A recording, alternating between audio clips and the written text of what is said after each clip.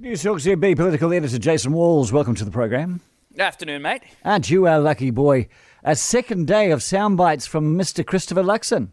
That's right. We have been absolutely spoiled. The news gods are smiling down on us, raining us with some news from the politician that is Christopher Luxon, of course, from the National Camp. We've heard very little from him apart from these stand-ups that he has because Parliament is just not sitting. There's not a lot happening until we get those special votes. But glory, glory, the specials are coming out tomorrow, so we'll find out all about how many seats the Nats lose to Labour and to the Greens, or Labour and the Greens, and how much they're going to need Winston, as well as a couple of marginal seats such as Te Atatu, Nelson, Banks Peninsula, and a number of others like that. But he did speak to us a few moments ago, and he gave us a little bit of a hint as to how long he thinks the negotiation saga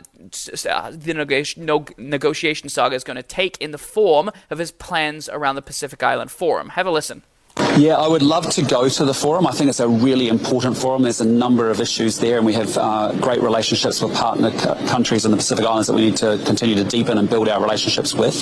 But I think the reality is, with the final results coming through only tomorrow, that I won't be able to leave on Wednesday morning because my priority is to form a government. And so what we will do is we will send Jerry Brownlee, who will be accompanied by Carmel Sepuloni, who will lead the efforts for New Zealand, with a incoming government representative, which will be Jerry Brownlee in this case, with his experience in foreign affairs. I think that's entirely appropriate. So a couple of things we learned there. The Pacific Island Forum trip delegation was meant to leave on Wednesday morning. So we do know that Luxon thinks it's going to take longer than Wednesday to form a government. Now, this is probably not that surprising. I mean, if it was done and dusted by Wednesday, I think a few people would have a few questions about how long this has taken, maybe a bit too quick. The other is that he sent Jerry Brownlee, who, of course, is National's foreign affairs spokesperson right now. So that does make sense, but it raises questions. Is this who he wants in the foreign affairs portfolio, one of the top 3 or 4 most important portfolios in any government? But there is, of course, the looming spectre of Winston Peters. So a bit to mull over there.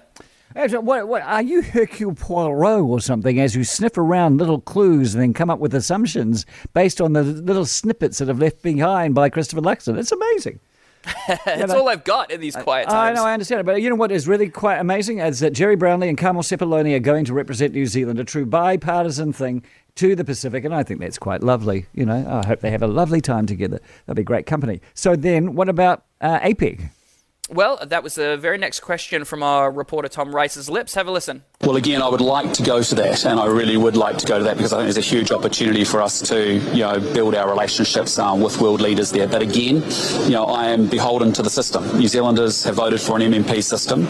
They deliver a result on election night. It takes 3 weeks to capture all the votes, and then we have to have a coalition conversations and negotiations and finalisations of our arrangements. So we'll be working incredibly hard and fast as we can to make sure we've got strong, stable government. That'll be my priority, but I would love to go to APEC for sure. So APEC kicks off on the 15th, and that's where we're all expected to leave, around the 14th or the 15th. So this does give us a bit of a scope. It's an absolute no to PIF, but it's I'd like to be there maybe to APEC, and I'm sure that APEC is the one that he's really going to be pushing for. Getting himself on the international stage like that will be very important for somebody like Christopher Luxon. So it does give a glimpse into how long this is going to take. Not this Wednesday, but potentially the Friday afterwards. Okay. Who knows? Where is APEC this year? It's in San Francisco in the US. Lovely. Now we have new data about the size of the public service. How big is this thing?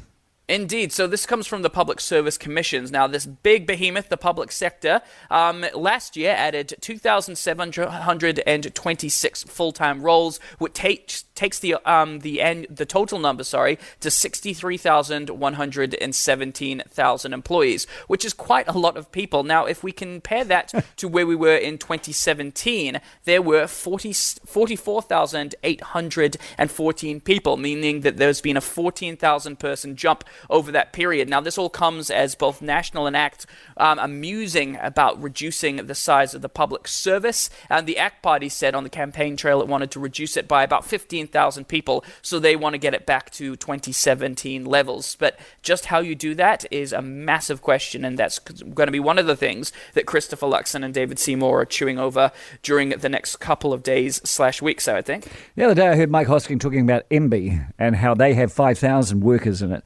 including, of course, the grocery commissioner. That grocery commissioner's got 24 workers working for him. In Australia, they've got 3 in the grocery commission. So, this is amazing.